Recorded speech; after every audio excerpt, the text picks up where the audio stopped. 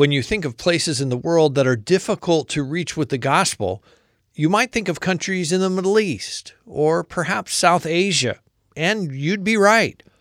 But Isaac Santiago reminds us that there are places in Mexico that are extremely resistant to the gospel message, like one region called the Circle of Silence. You can't move into these towns just because you want to. You have to have a reason. And if you don't have a good reason, they will kick you out because nobody moves here. One believer in Jesus lost his job because of his faith. Working for university because they found out he was a Christian. They literally wiped his bank account. Jesus never promised his followers an easy path. In fact, he told his disciples that the world would hate them. He sent them out as sheep among wolves.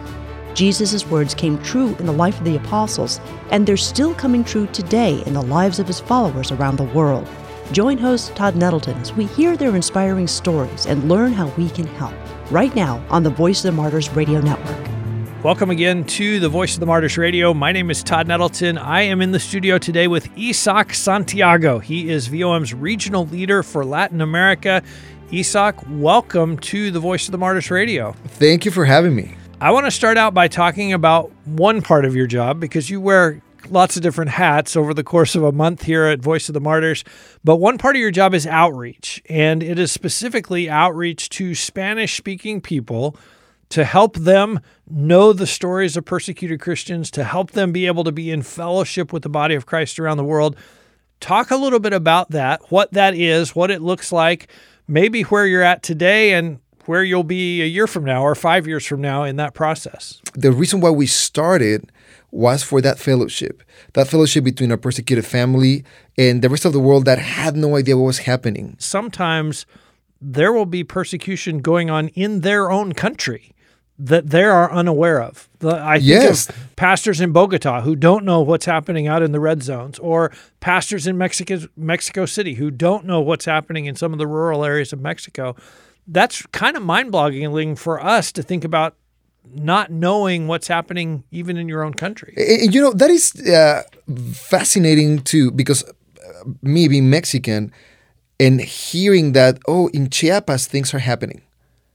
And you talk about that, but you never see it. I didn't even pray for them because I had no clue how to do that. So that's something that we are working on right now in 15 countries in Latin America where we have staff.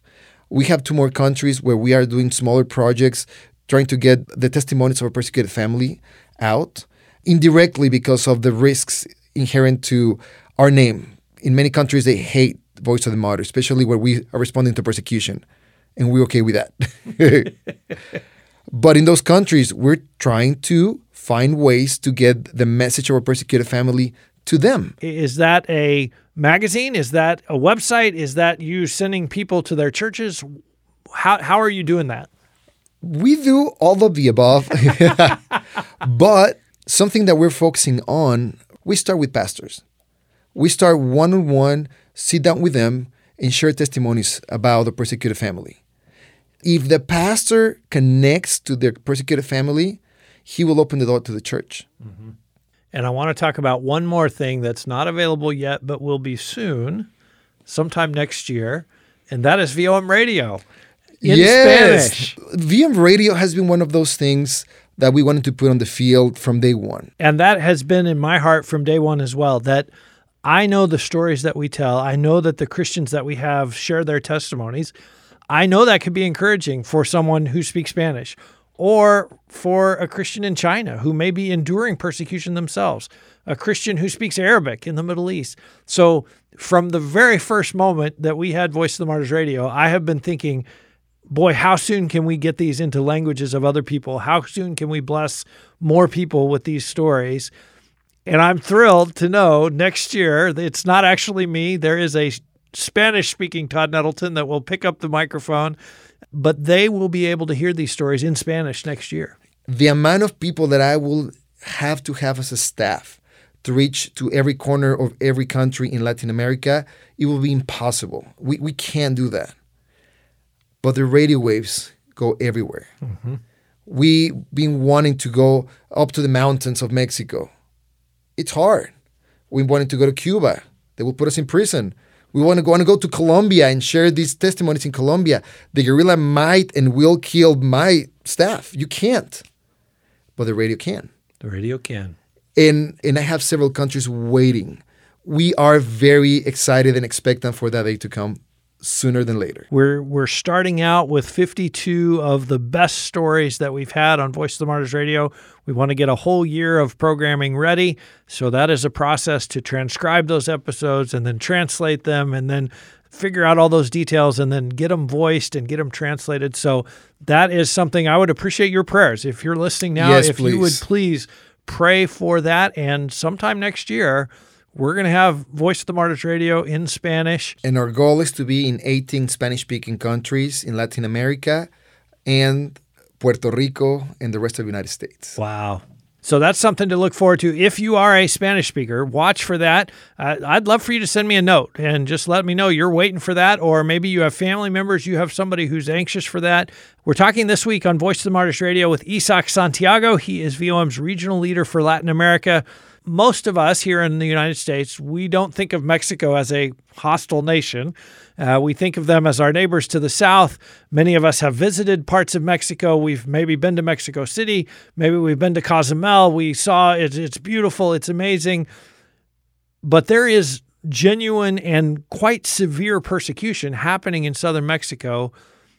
What does that look like? Who are the persecutors? Kind of give us an overview of what persecution is like in those parts of Mexico.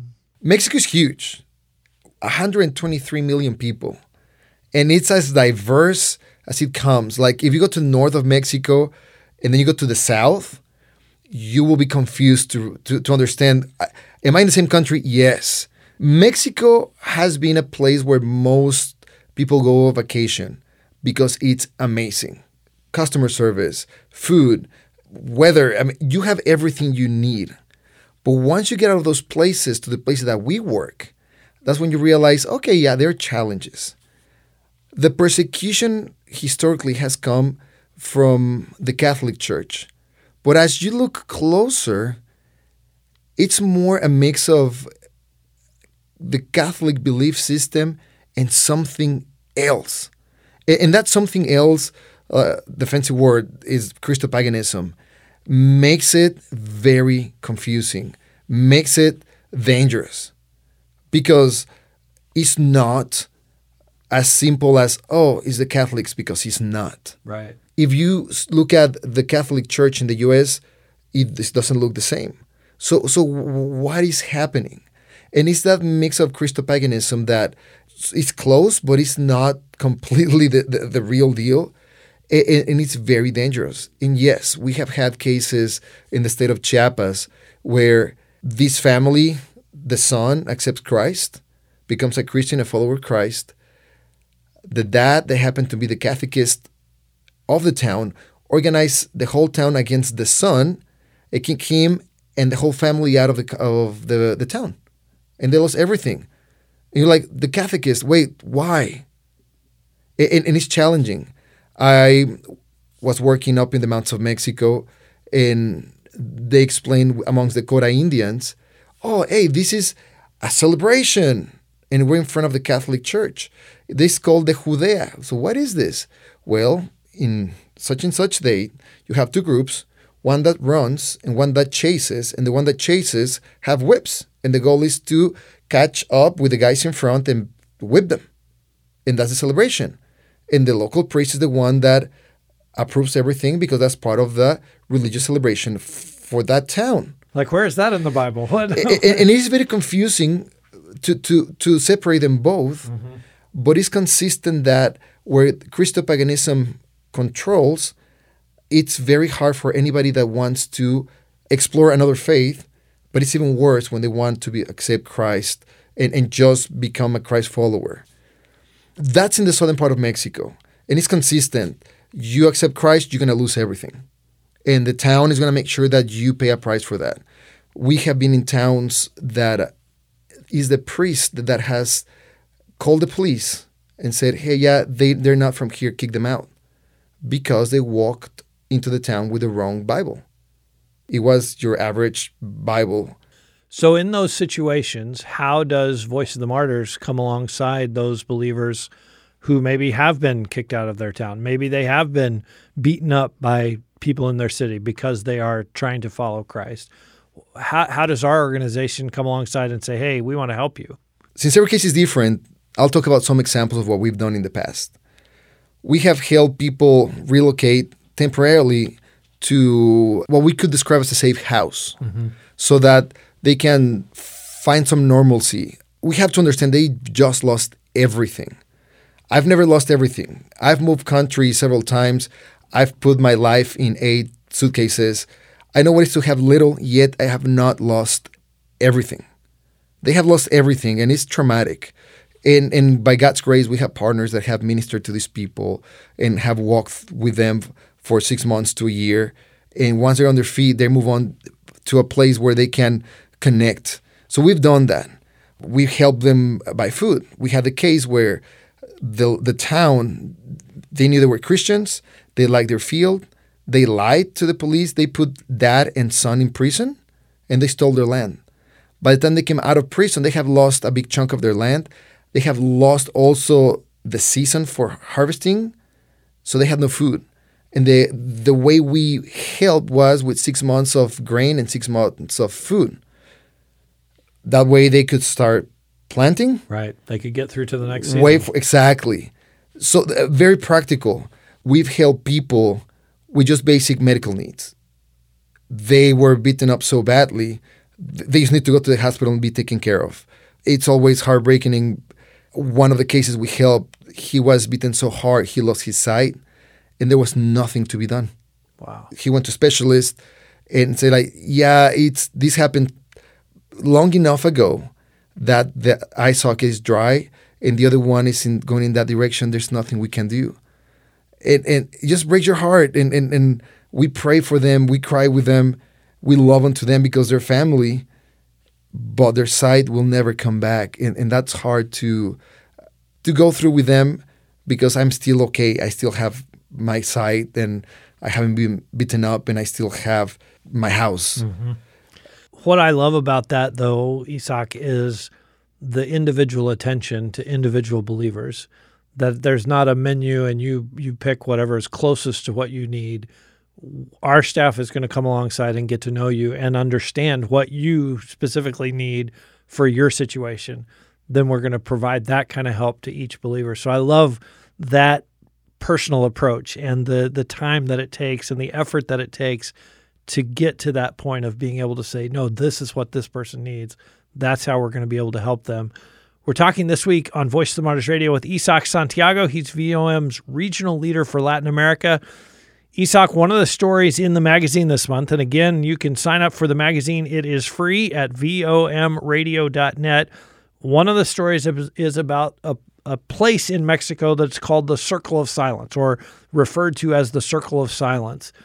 Tell us a little bit about that, why that is the Circle of Silence, and what it means, because there are believers who are trying to go into the Circle of Silence and talk about Jesus. What's happening to them? What are they facing in the midst of that? This is one of the most challenging places in the continent. From Canada all the way to Chile.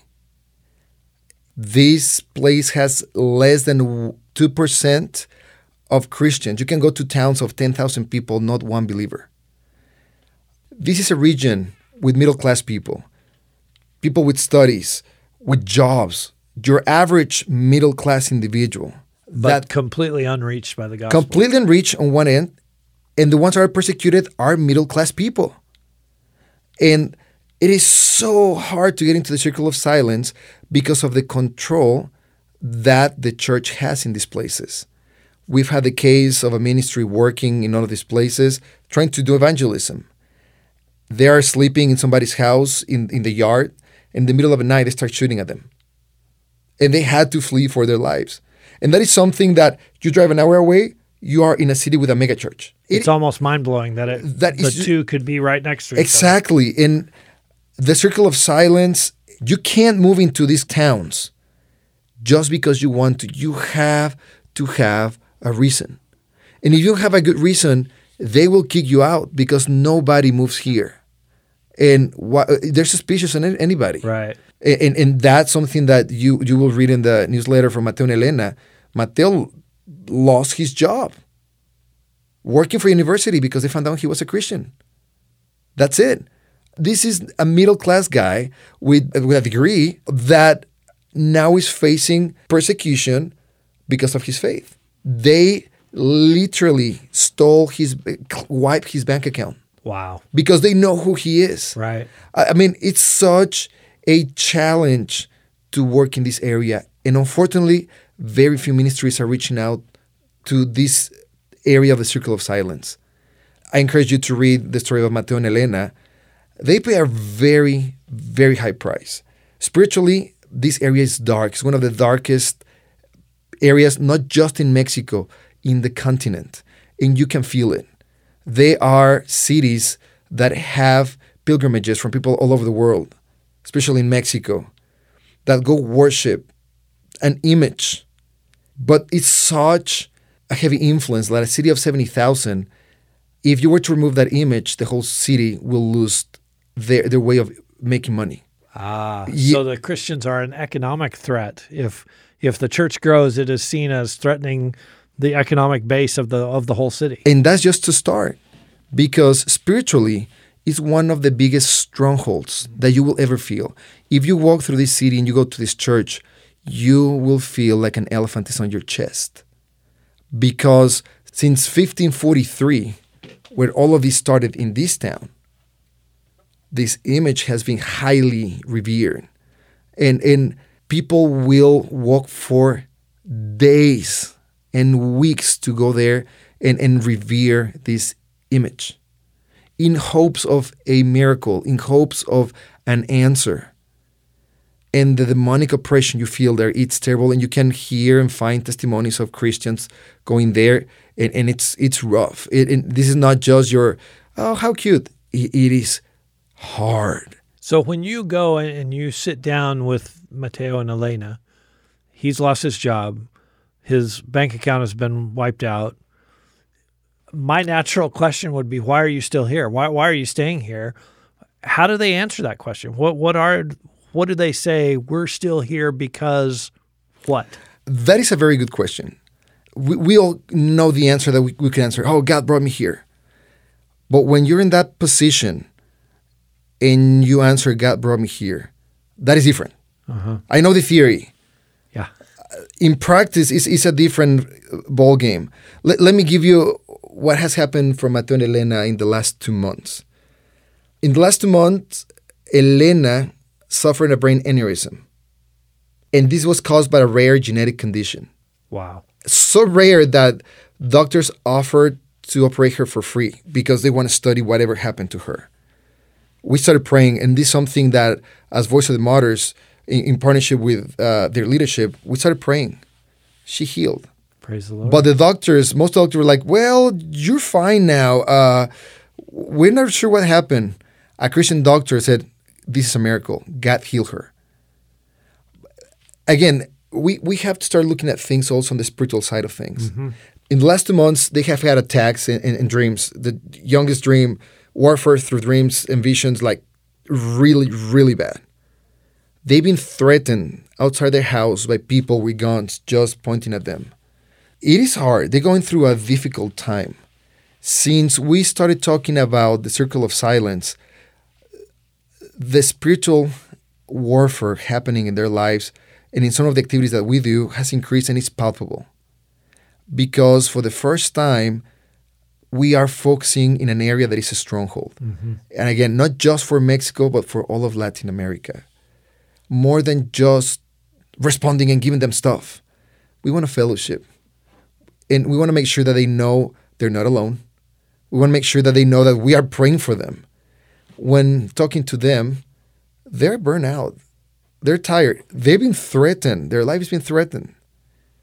But God called them there. If you receive the Voice of the Martyrs magazine, there is a picture of Mateo and Elena on page 14 of this month's magazine.